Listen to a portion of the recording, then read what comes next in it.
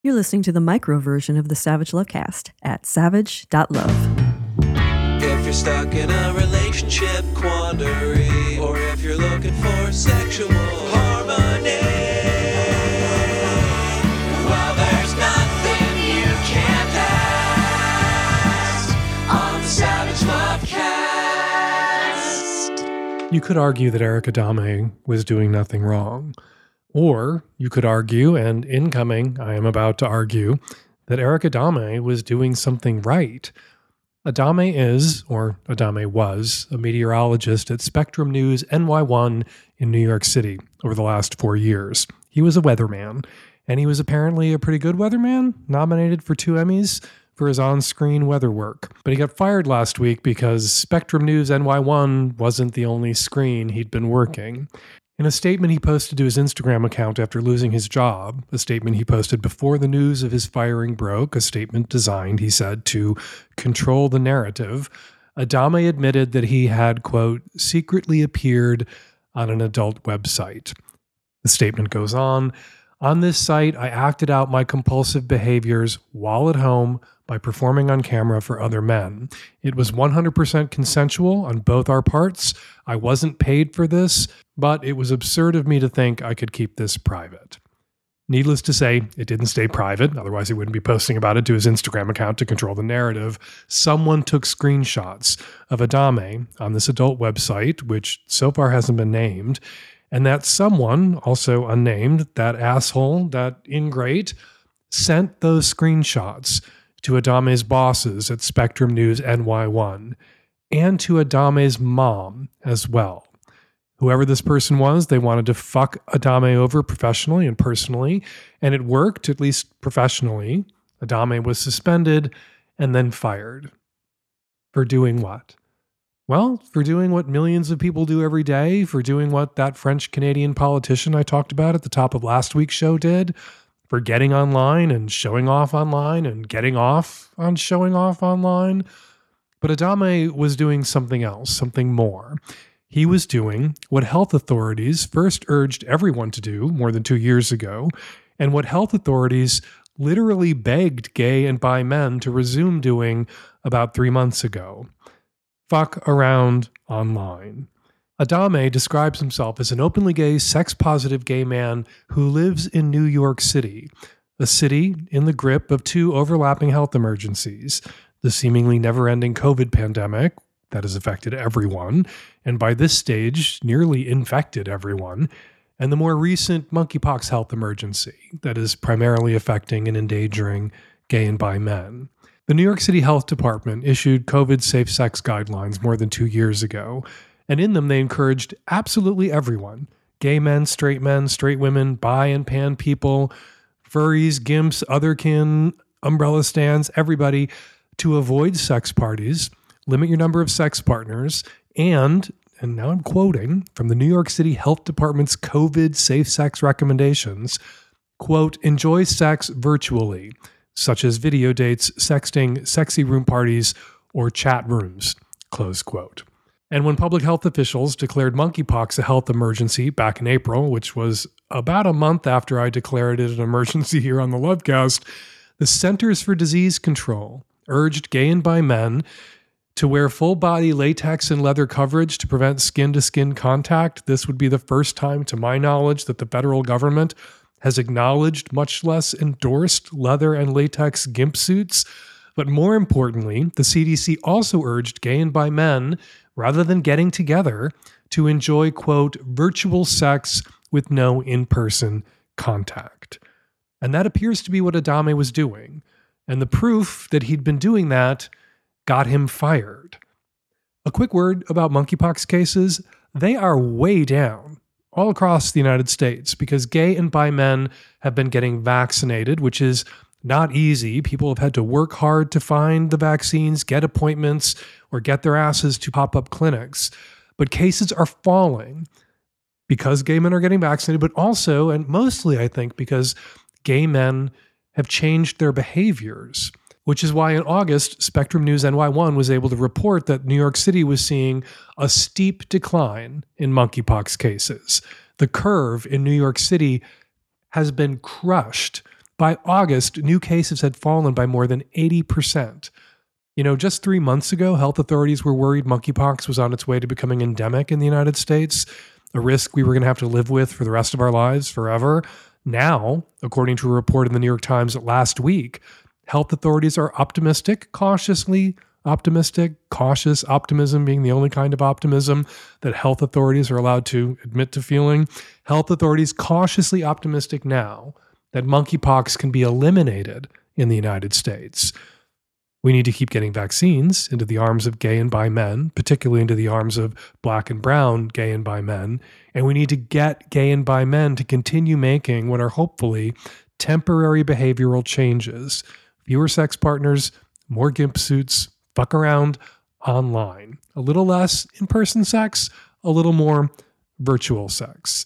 When it comes to virtual sex, the risk for monkeypox and COVID and HIV and STIs and pregnancy, non-existent.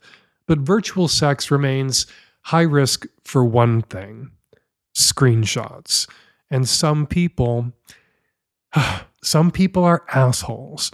And someone that Eric Adame interacted with online was that kind of asshole. And that asshole sent those screenshots to Adame's boss and his mom. Why his mom? Who does that?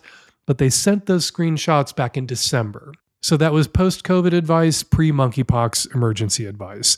But still, it wasn't until a month after publishing their report back in August about the steep decline in monkeypox cases in New York City, a decline that health officials credit, at least in part, to gay men fucking around online, less in person, more virtual per CDC recommendations. It wasn't until then that Spectrum News NY1 fired Eric Adame for doing what all of us are now being urged to do. Adame is suing. He intends to find out the identity of the person who violated his privacy by taking and sharing those screenshots with his employer and his mom. There's also an online petition you can sign asking Spectrum News NY1 to rehire him. It's at moveon.org. I signed it. You should too. Because someone should lose his job over this and get dragged in public and shamed. But that person ain't Adame. All right, speaking of guys who got dragged last week because of screenshots of their online activities, guys who had their privacy violated, let's talk for just a sec about Adam Levine. First, before I say anything else, let me say cheating on your pregnant wife allegedly is bad. Allegedly cheating, not allegedly pregnant, actually pregnant. Cheating's alleged. 0 stars. Would not recommend or excuse that kind of cheating. Talking about naming the baby your wife is currently carrying after your affair partner and talking about that with your affair partner but not your wife, less than 0 stars. Definitely would not recommend. That is so bad. That is grounds for divorce bad. But it's not those bad acts of Levine that people are dunking on him for all over the internet. It's his cringe sext messages. I'm sure if you're anywhere near as online as I am, you saw all of the memes, all of the "it is truly unreal how fucking hot you are" memes. They were everywhere, all over the weekend, all over the internet, all over Instagram, all over Twitter. I would go on about them, but Emma Garland said it better than I ever could in a must-read piece she posted to Refinery29 over the weekend. It confuses me that Adam Levine's flirty messages to model Sumner Stroh are being met with overwhelming criticism, not because he allegedly cheated on his wife while she was pregnant, but because of their subpar erotic quality, Garland writes. What nobody seems willing to accept is that sexting is fucking embarrassing because being horny is fucking embarrassing, Garland goes on. True horniness is an all-consuming feeling, a spell, or rather a curse, that makes you do and say things you ordinarily would not do or say. Sex, man, we all act like fools in pursuit of it. We all look like fools doing it and feel like fools after it. Generations of high school students have read and studied Twelfth Night and Midsummer Night's Dream, but somehow retained nothing. Adam Levine also this weekend kind of got the Me Too treatment, a Me Too framing, Me Too tropes about more women coming forward, more victims, not of sexual harassment or sexual assault, but of cringy DMs on Instagram, which are not a crime. And people, there but for the grace of God, go you and I. There but for a few screenshots of our sext messages, and there but for the kind of worldwide fame that would make people all over the world interested in screenshots of our sext messages, and the grace of God, go us all. Seeing screenshots of someone's flirty text is like seeing a snapshot of someone's O-face. Removed from the context and flow of a very human experience, it just looks ridiculous. Anyway, go read Garland's piece, Let's Face It, Being Horny is Fundamentally Embarrassing, at Refinery 29, and then ask yourself, if your sext messages were splashed all over the internet, assuming people cared to read them, wouldn't they be cringe too? And wouldn't you, right now, be cringing yourself? All right, coming up on today's show, on the Micro and Magnum Savage Lovecast, tons of your Q, lots of my A. And on the Magnum, more Qs, more As, no ads. And YA author Adam Sass is back on the show to talk about his new novel and to give some advice to listeners who want to do right by the YAs, the young adults in their lives.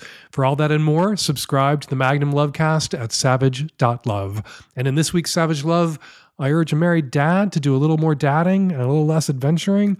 And I come to the aid of a 100% straight guy who isn't wondering why these homosexuals keep sucking my cock, like the classic Onion headline put it, but who's wondering why homosexuals aren't sucking his cock. Read this week's Savage Love at savage.love/Savage Love right after you finish listening to this week's Savage Lovecast.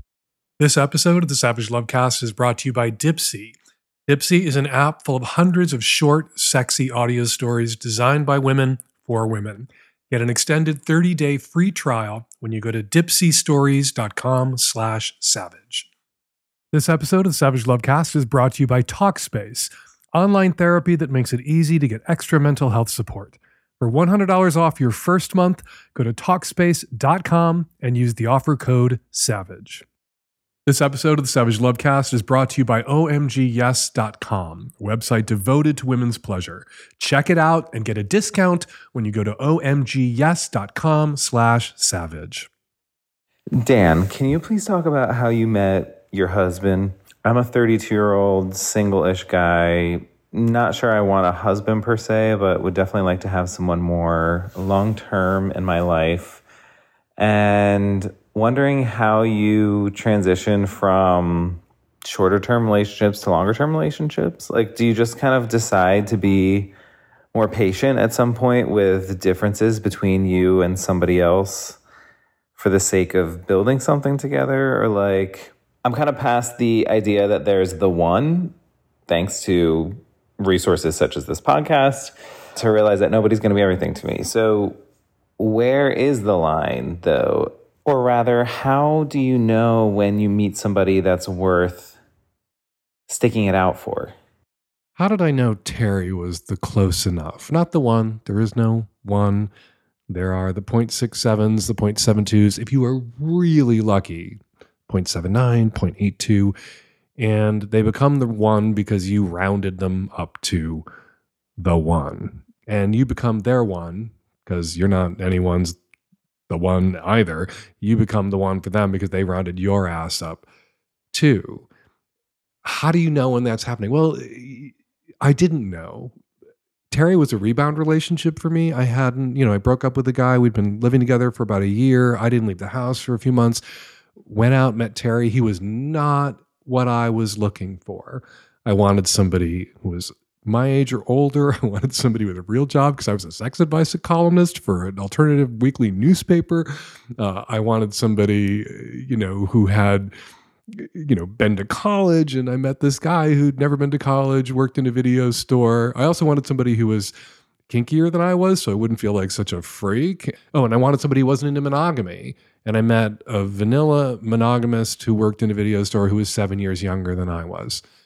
And for the first 3-6 months that we dated, he was at my house all the time. My weird apartment that just had a mattress on the floor and one bowl and one spoon because all I ate at home was cereal. And he was just there, and it was wonderful, and it was effortless. And the whole time I was like, yeah, no, this is a summer fling.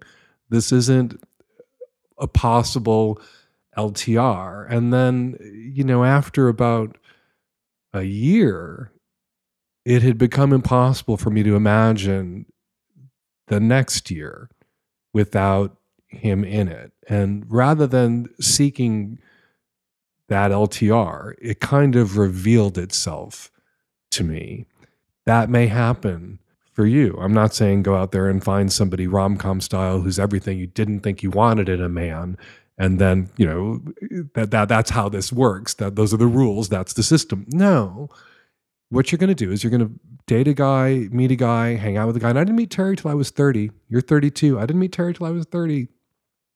So it's not too late for you. And it's, many gay men partner later in life than our heterosexual siblings and peers do. So don't despair that you're 32 and your LTR, your serious LTR has not yet begun.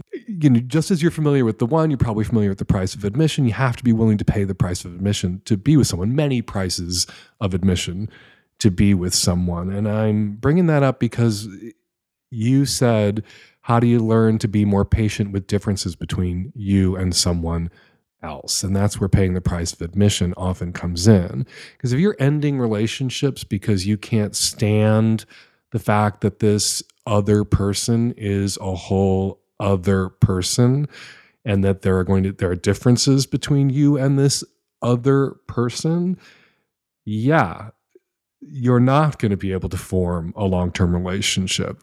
Because even as, maybe at the beginning, two people try their best, they're on their best behavior with each other, they're trying to be chill and accommodating, eventually your individualities, in both cases, both sides, begin to assert themselves. And those differences that were glossed over or that you didn't even perceive, maybe they're always there at the start, become more pronounced. How do you learn to live with them? Well, sometimes the differences are good. I'm an introvert. Terry's an extrovert. I can sometimes get him to be home, focus on something small and intimate and boring, and that's good for him. And sometimes he pulls me out of my comfort zone. That's good for me. Other differences, I'm kind of neat, and Terry's kind of not. How do we learn to live with that? Well, I spend a lot of time picking up after him, and that's the price of admission I'm willing to pay because he's worth it. I also don't spend any time or a lot of time yelling at him about it because that just is an engine of conflict in the relationship. And I'm happy to move through the house like an octopus with 8 arms, picking things up and putting things away that have been taken out of drawers or cabinets, used briefly, and then left out of drawers and cabinets. My job to put them away. Lots of things Terry takes care of for me, and I am grateful. And I think he's grateful that I pick up after him. If you and, your relationship, when a difference as stark as that, one person's a slob and one person's neat, emerges, if that for you means the relationship must end, well, then that's a you problem that you need to fix, because you're going to be with people where, if you want to be with somebody over the long term, there's going to be a lot about them that drives you up the wall, or that you drive yourself up the wall, really, because you can decide not to be driven up the wall by that shit, which is what I've decided when it comes to the picking up after my husband shit. I'm just not bothered by it anymore. And that was a decision I made, not to be bothered by it anymore. You can make those decisions too. And finally, there's no settling down without some settling for. And there will be times in any long-term relationship, you look at the person that you're with and you just see the settle. You just see what you didn't get out of this, or what drives you crazy about this. And you can kind of lose focus on what you are getting. That's great. We have this propensity as humans to take for granted what's good and working and obsess on what isn't great, what isn't working. And that is true in relationships too. No settling down without some settling for. And yeah, what you settled for, the shit you're eating to be in that relationship, that can sometimes be in the forefront of your mind. And then you look across the table and at some point you realize that they're looking at you, seeing the settle, what they settled for, what they're not getting and can't get and won't get out of you. And those are sad, dispiriting moments. And you have to, in the same way you can make up your mind not to be driven up the wall or not to drive yourself up the wall, about differences that are annoying, you can make up your mind to shift your focus away from what you settled for to be in this relationship to what you got, what you get being in this relationship. And that, I think, is my key to making that LTR work. Hey, Dan and Nancy and the tech-savvy at-risk youth, West Coast gay guy in the mid-30s calling in because I'm losing one of my best friends in a divorce. Two of my close friends did their 7-year vow renewal a few months ago. They have since started getting a divorce. A few weeks before the party, they almost called it off because they were having issues, but then said they were going to work on their relationship and still do the party. A couple of days after the party, she found out he had been emotionally cheating with someone. He maintains it was never physical. Obviously, he fucked up big time. She was willing to forgive him and try to work on it. For some reason, they decided that he shouldn't go with her and her family to their vacation, and he went back home to wait for her a couple of weeks to think and give each other space. They talked about going to counseling, but then she got back. He asked for a divorce. She was obviously heartbroken and felt super betrayed. Throughout the weeks of this going on, I was there for both of them, listening to both of their struggles. Obviously, she was sad, and he was also very torn and conflicted. From his side, he said he stopped feeling like himself in the relationship because of the way that she treated him, among other things. I personally have seen how she has talked to him in a condescending and demeaning way, and I know I've had my struggles with her, as amazing as she is. None of that excuses him cheating, but since then, she has asked me to not be friends with him. It's him or her. I think it's important to mention that I met them both at the same time, technically him first. I married them both times and have been close with both of them. My connection is stronger with her, but I'm still close with him and have a friendship with him.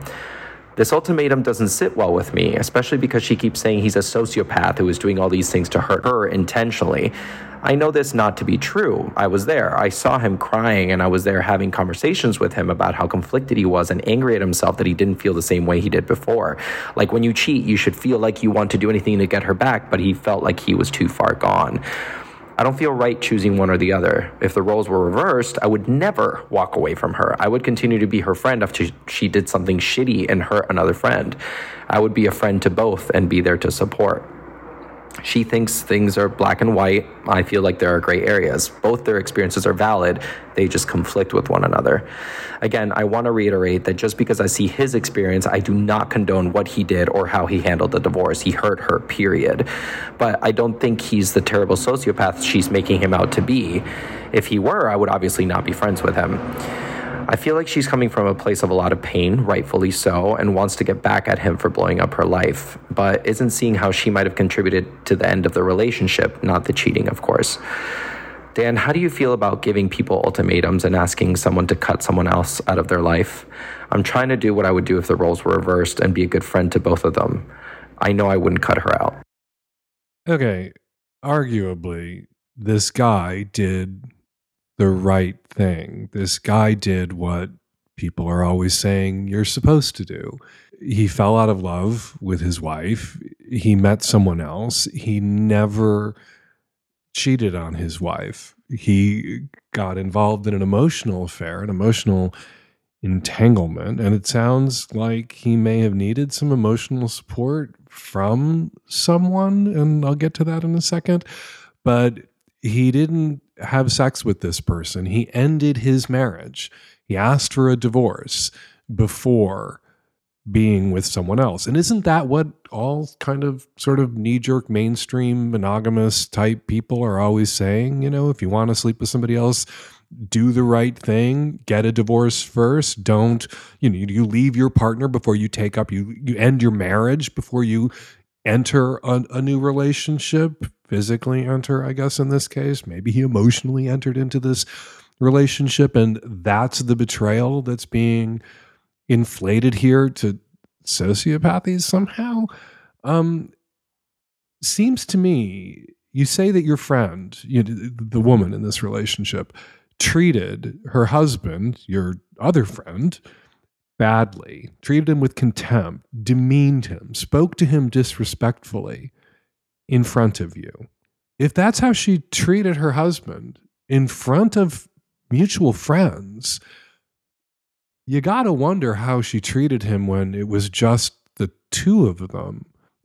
And so I can see why someone in a relationship where they're treated disrespectfully, with contempt, where they're demeaned by their partner publicly and then certainly privately, someone who demeans and disrespects their partner in front of other people doesn't turn into a different person when they're alone with their partner. They usually turn into a much worse version of the person who was treating their partner like shit in front of friends. And he may have, after 7 years, needed some affection, needed someone to engage with emotionally who appreciated him and loved him in a way that his own wife was incapable of appreciating him or loving him. I can understand. It's just like someone who's in a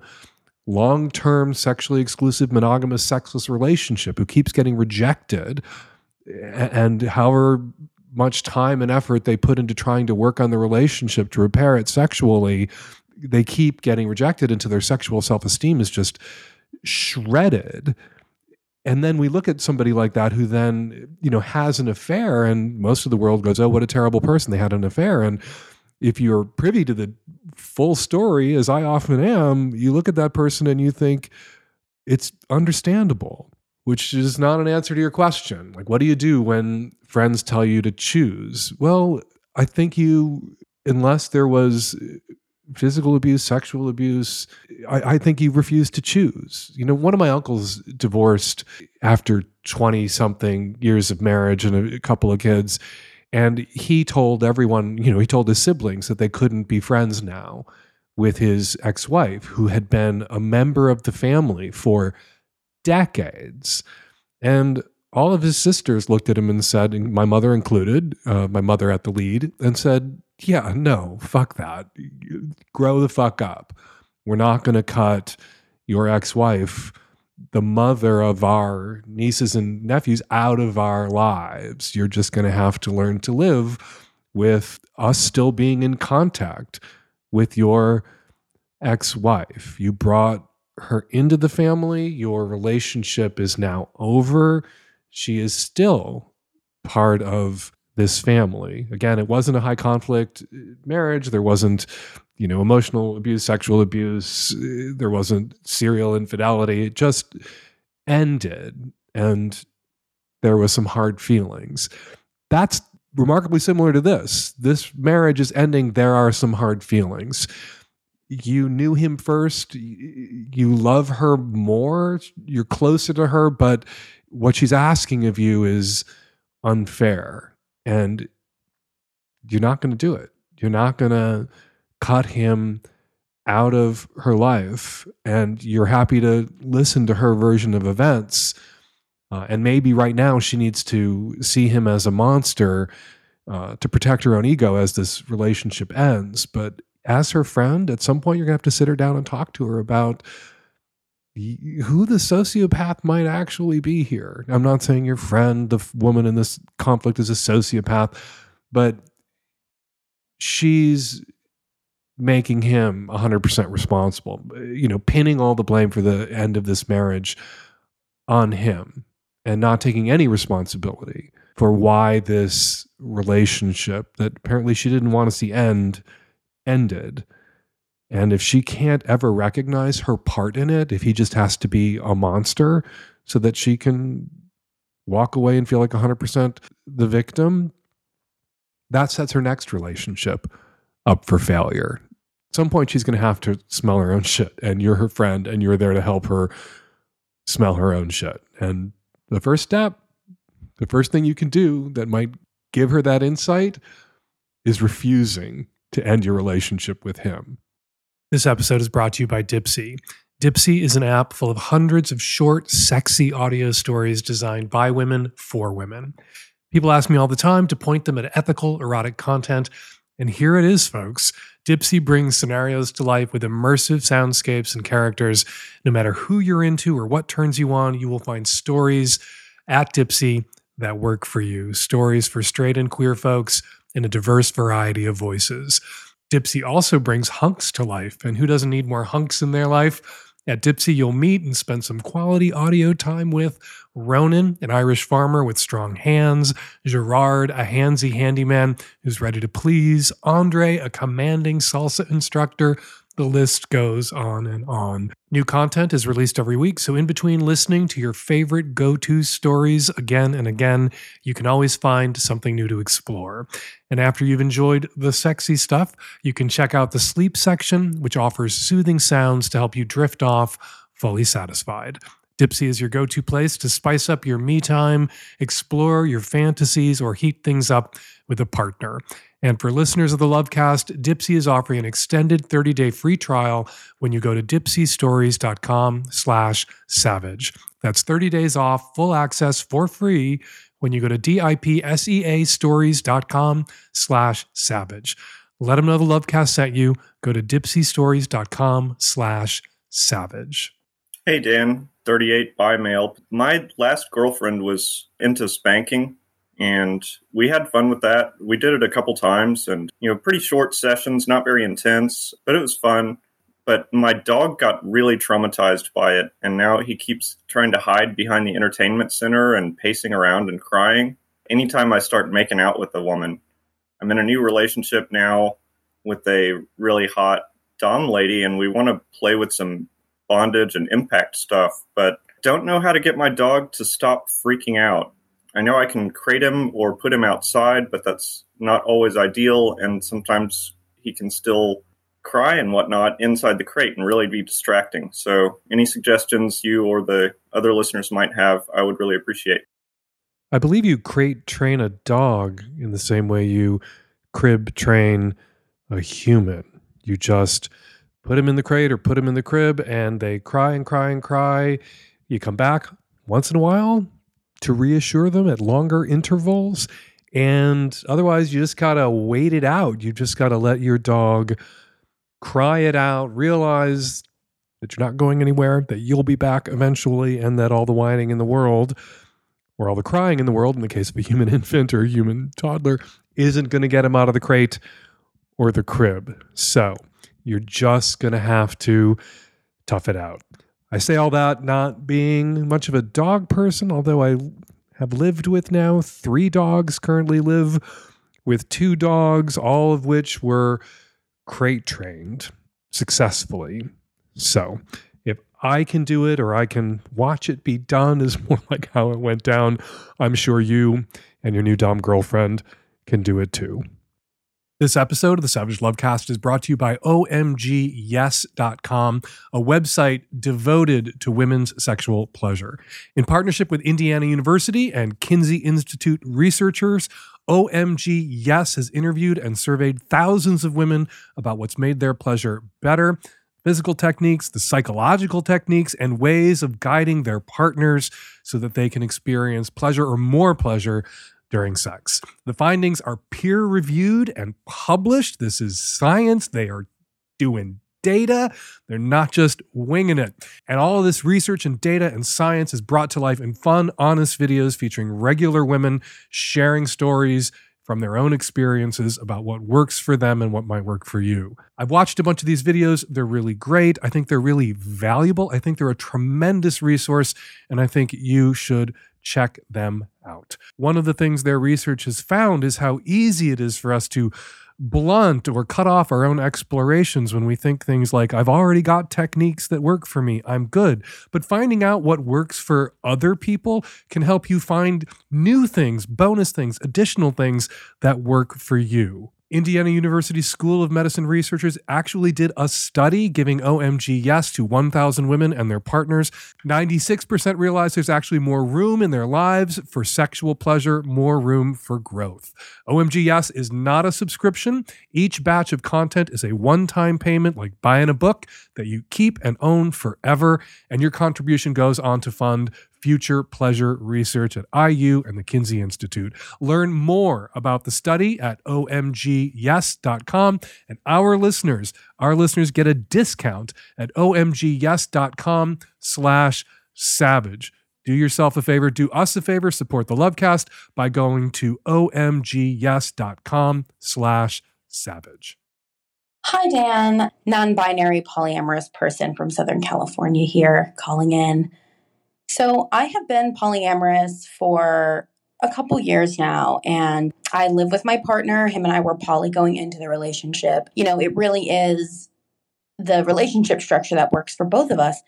But I'm having this really bizarre thorn in my side. And I'm hoping that you can help me, Dan, because I know you have a husband and a boyfriend, and Terry also has a boyfriend. So I am currently just starting to date around to find a second partner besides my nesting partner. My ex-girlfriend and I broke up, and, I'm ready to kind of get back out there. And my partner, he has a male partner that's kind of like a friends with benefits situation. And then his other partner who is very much like his girlfriend. And for some reason, I am finding myself feeling feelings of jealousy only over his female partner. And the catch is, I adore her. We are really good friends. She talks to me sometimes more than she talks to him. And there is even kind of like a flirtation going between her and I, that we are even interested in each other. But it's like, I just cannot shake this feeling and this guilt. It may have something to do with the fact that though they've been together for a year, they are just now starting to become physically intimate because of trauma and whatever. She wanted to wait. And my partner, being the wonderful person he is, was very patient with that. And I just don't know why. It is just really eating at me, and I'm feeling so much guilt and shame, and I'm hoping maybe you can help me unpack it. I have a theory, non-binary person, Southern California, about what might be going on here. It's a little Occam's razor influenced. Occam's razor is the idea that the simplest of competing theories should be preferred. The obvious answer is usually the correct answer. And it seems to me, and this is pretty binary, this theory that what's going on here as your boyfriend prepares to become intimate with his girlfriend, who's a person that you like and enjoy talking to and spending time with. And obviously your boyfriend has invested a lot in this relationship. He's waited a year until his girlfriend was comfortable becoming intimate. That speaks to a real bond there. And I think that you may find her, his girlfriend that he's about to become intimate with physically, a little more threatening than you find his boyfriend for, again, and I'm almost afraid to say it, kind of, sort of, the obvious binary reasons. I'm going to go out on a limb here, and based on your voice, I'm going to assume you were assigned female at birth, as was your boyfriend's girlfriend. So what she brings to the table is pussy. What you bring to the table are however it is that you prefer to describe your genitals. I don't want to assign gender to your genitals and offend you in any way. But yeah, that seems to me what may be undergirding this. You may have, at least when it comes to your own gender identity, transcended the binary, but some part of your subconscious is tapping into the binary that the girlfriend represents, that, I guess, genital end of the binary that you both find yourselves on. You frequently hear from people who open their relationships where both partners are bi, that they're more comfortable when their partner seeks outside the relationship, if it's a guy, outside of an opposite sex relationship, he's sleeping with men outside of the relationship. Or if it's a woman in an opposite sex relationship who's bi and it's open, she's sleeping with other women. And the guy that she's with is sometimes more threatened, feels more at risk of being replaced if she is sleeping with other guys. For a lot of people in open relationships, bi people like both you and your boyfriend, or pan like you and your boyfriend, I don't know how you identify on that front, it can be a little scarier. People aren't their genitals. We understand that. But on some level, we worry that something that makes us unique to our partner becomes less unique if they're able to get exactly that elsewhere. Not that we believe ourselves to be just our genitals either, but on some level, it is a bit more threatening, which is why in a lot of open relationships where everybody's bi, hall pass initially, is for same-sex partners if you're with an opposite-sex partner in the nesting relationship, because people are just a little less threatened when their partner's getting what they don't get at home out of their other non-nesting or secondary or tertiary partners. Seems to me that that's what's going on here with you. Seems to me that with a little thought and some conscious effort, you, non-binary you, should be able to get past that. This episode is brought to you by Talkspace. I recommend therapy all the time on this show, and Talkspace offers an easy, convenient way to start taking care of your mental health. When it comes to therapy and psychiatry, getting the help you need has never been so simple. When you're able to access your provider from the comfort of your device, it means mental health care can be on your schedule, and alleviating the wait times to get an appointment or the travel time to get to an office can free up more time for the rest of your life. Talkspace is so convenient and accessible, it helps you feel supported around the clock. Talkspace lets you send messages to your dedicated therapist in the Talkspace platform, which allows you to update them on the challenges and triumphs you're facing in real time, so you don't have to wait for your next session. With Talkspace, you set goals with your therapist and they hold you accountable and make sure you're really progressing. Therapy can help you shift your perspective, give you tools to cope in difficult times, and be a guiding light. Talkspace has thousands of licensed therapists with years of experience in over 40 specialties, including depression, anxiety, substance abuse, trauma, anger management, relationship issues, food, eating, and so much more. And as a listener of this podcast, you'll get $100 off your first month with Talkspace. To match with a licensed therapist today, go to Talkspace.com. Make sure to use the code SAVAGE to get $100 off your first month and show your support for the Lovecast. That's Savage and Talkspace.com. Hi, Dan, Nancy, and the at-risk youth. I am a 43-year-old cisgendered woman on the West Coast, a Magnum subscriber. I'm a single mother of two, and I am divorced. I got in my first relationship after the divorce with a man that was 6 years younger than me. And after we've been dating 11 months, he has dumped me because he wants to father his own children. He does not have any kids. And he doesn't want me to endure a high-risk pregnancy on his behalf. Also because he doesn't think I can engage with his elite Ivy League friends. While we were together, he encouraged me to explore my kinks. Turns out I have a lot of them. He was the dom to my sub. I trusted him so much, and we explored and played beyond my wildest dreams. It's been a week since the split, and I'm still devastated. He asked if we could still hang out and see each other, and I told him I wasn't sure, that I needed to figure out how to be around him without loving all up on him. Now I'm wondering if it's okay to reach out to him to see if we can continue with our DS dynamics, or if it would just fuck with my mind too much.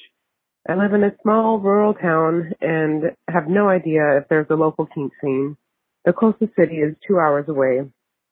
And I've never online dated, and I'm pretty apprehensive to it. Fuck that guy. Don't hang out with that guy. Don't see that guy ever again. Why would you give that guy the time of day? Not because he, cranked you up about DS dynamics and encouraged you to explore your kinks, and not because he wants to have his own biological children in some future relationship and doesn't feel it's fair to ask you to endure a potentially high-risk pregnancy, although it seems to me that that's a decision that you could make and not a decision that he should make on your behalf.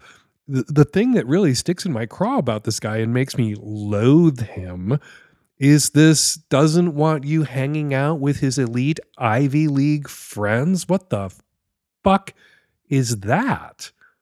What kind of nagging, undermining bullshit is that? That made me so furious on your behalf.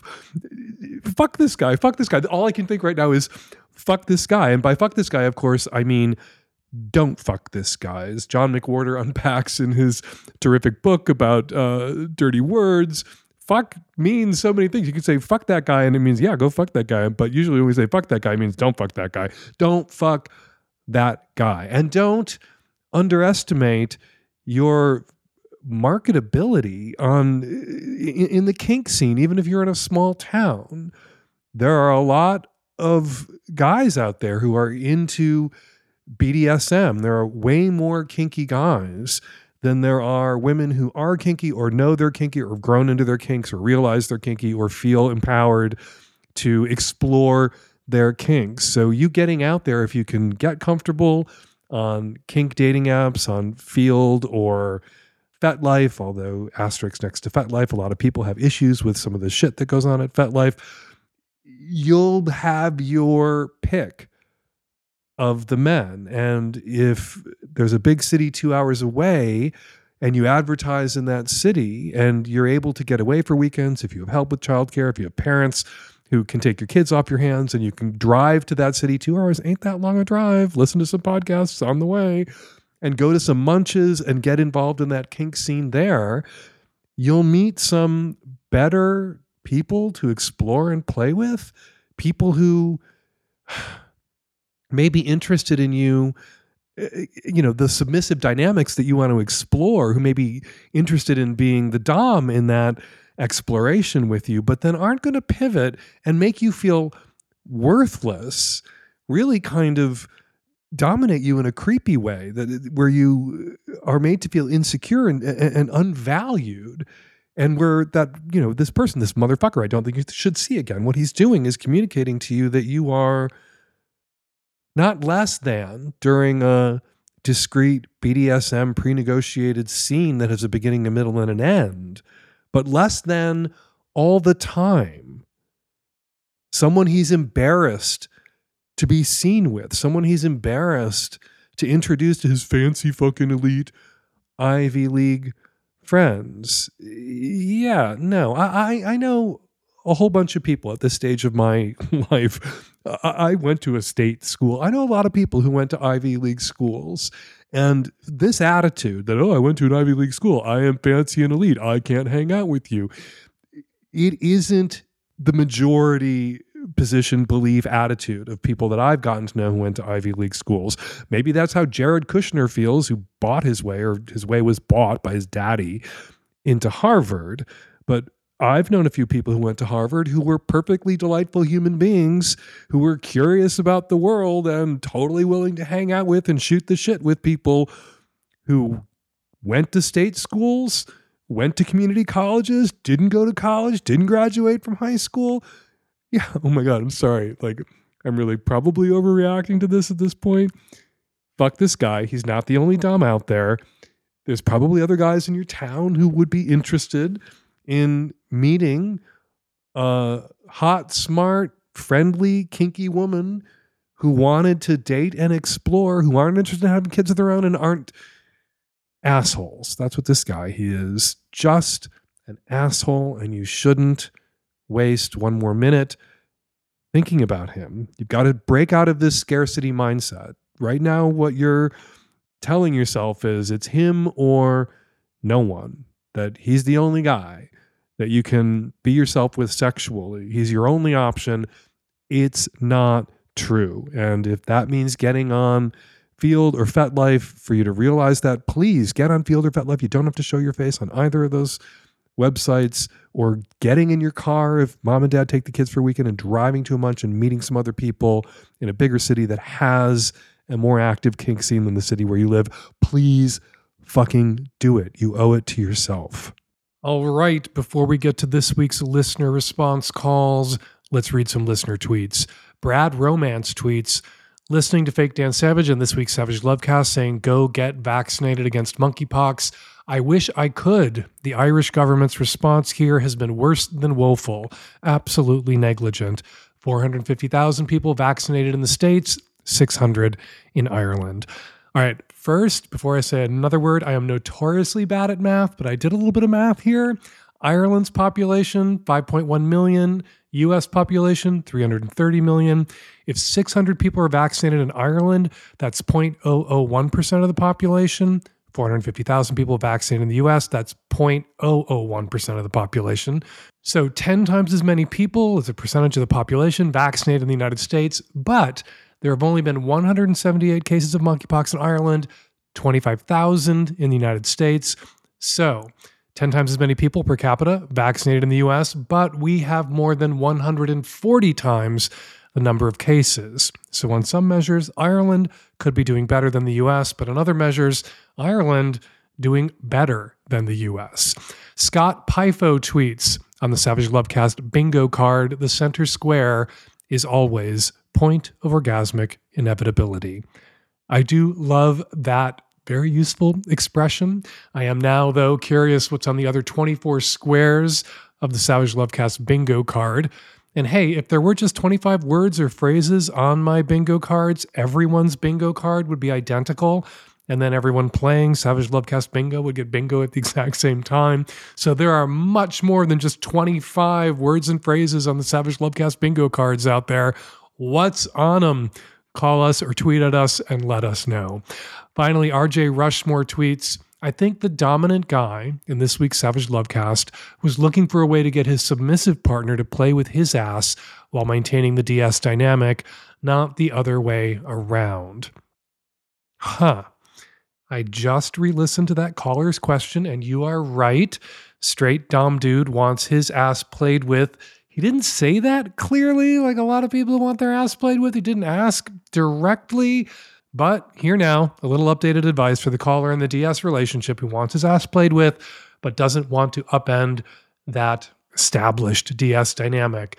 There are set it and forget it ass toys out there, plugs and beads that you can put in yourself and then jump into the DS play with your partner. And maybe try introducing your partner to the seemingly paradoxical concepts of dom bottoms and sub tops. They're out there. That's a reference to anal play. Easier to find dom bottoms and sub tops in gay porn than straight porn, but the role models you seek can be found. All right, if you want to hear your tweet come out of my mouth, be sure to use the hashtag Savage Lovecast. And a big thank you to everyone who posted to social media this week about the show. Nothing does a better job of spreading the word about the Lovecast than your tweets and posts and snaps and TikToks and everything else. We appreciate it. And now, listener response calls. Hello, I'm calling in response to the 18-year-old in episode 830 who was wondering about how to get more pleasure out of orgasms and sex with her boyfriend. One thing that I wish I knew when I was 18 and just starting to get sexually active is that you don't have to wait to use a toy until your boyfriend has already came. My current partner and he will use a toy on me and get me to come once or even multiple times before he starts engaging in PIV sex with me, and I've found that the sex itself is a lot more enjoyable after that. Hope this helps. Hi, Dan, Nancy, and the tech-savvy at-risk youth. This is a response call to last week's intro. As a chess player and Magnum subscriber in Quebec, last week's intro was basically a dream come true.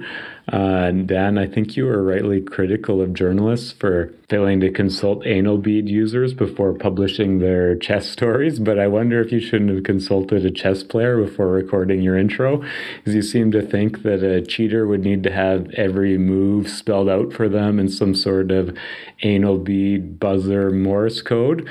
But for a world-class player, they don't need every move spelled out for them. A simple buzz to signal something like your opponent just made a mistake would be enough to give them a significant advantage. As for the beads being too noisy, maybe we need an Oh Joy sex toy segment on how silent they can go.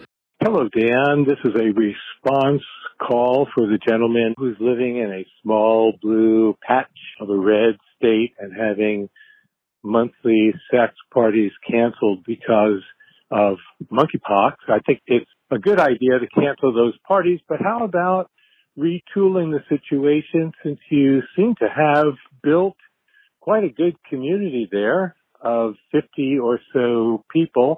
How about, for the time being, making the party a potluck or something social, not sexual, as a means of keeping your community in touch with each other, spending some good time with each other until the time arrives when you can resume those sex parties.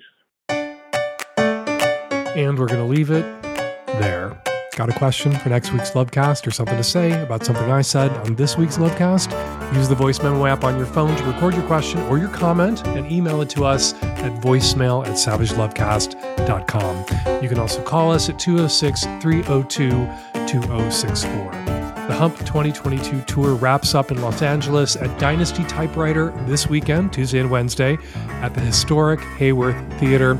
But as the reign of one hump ends, so another begins. Hump 2022 is dead. Long live Hump 2023. Submissions are now open for Hump 2023, and if you get your 5-minute or less dirty little movie into our film festival, you will get a cut of every ticket sold.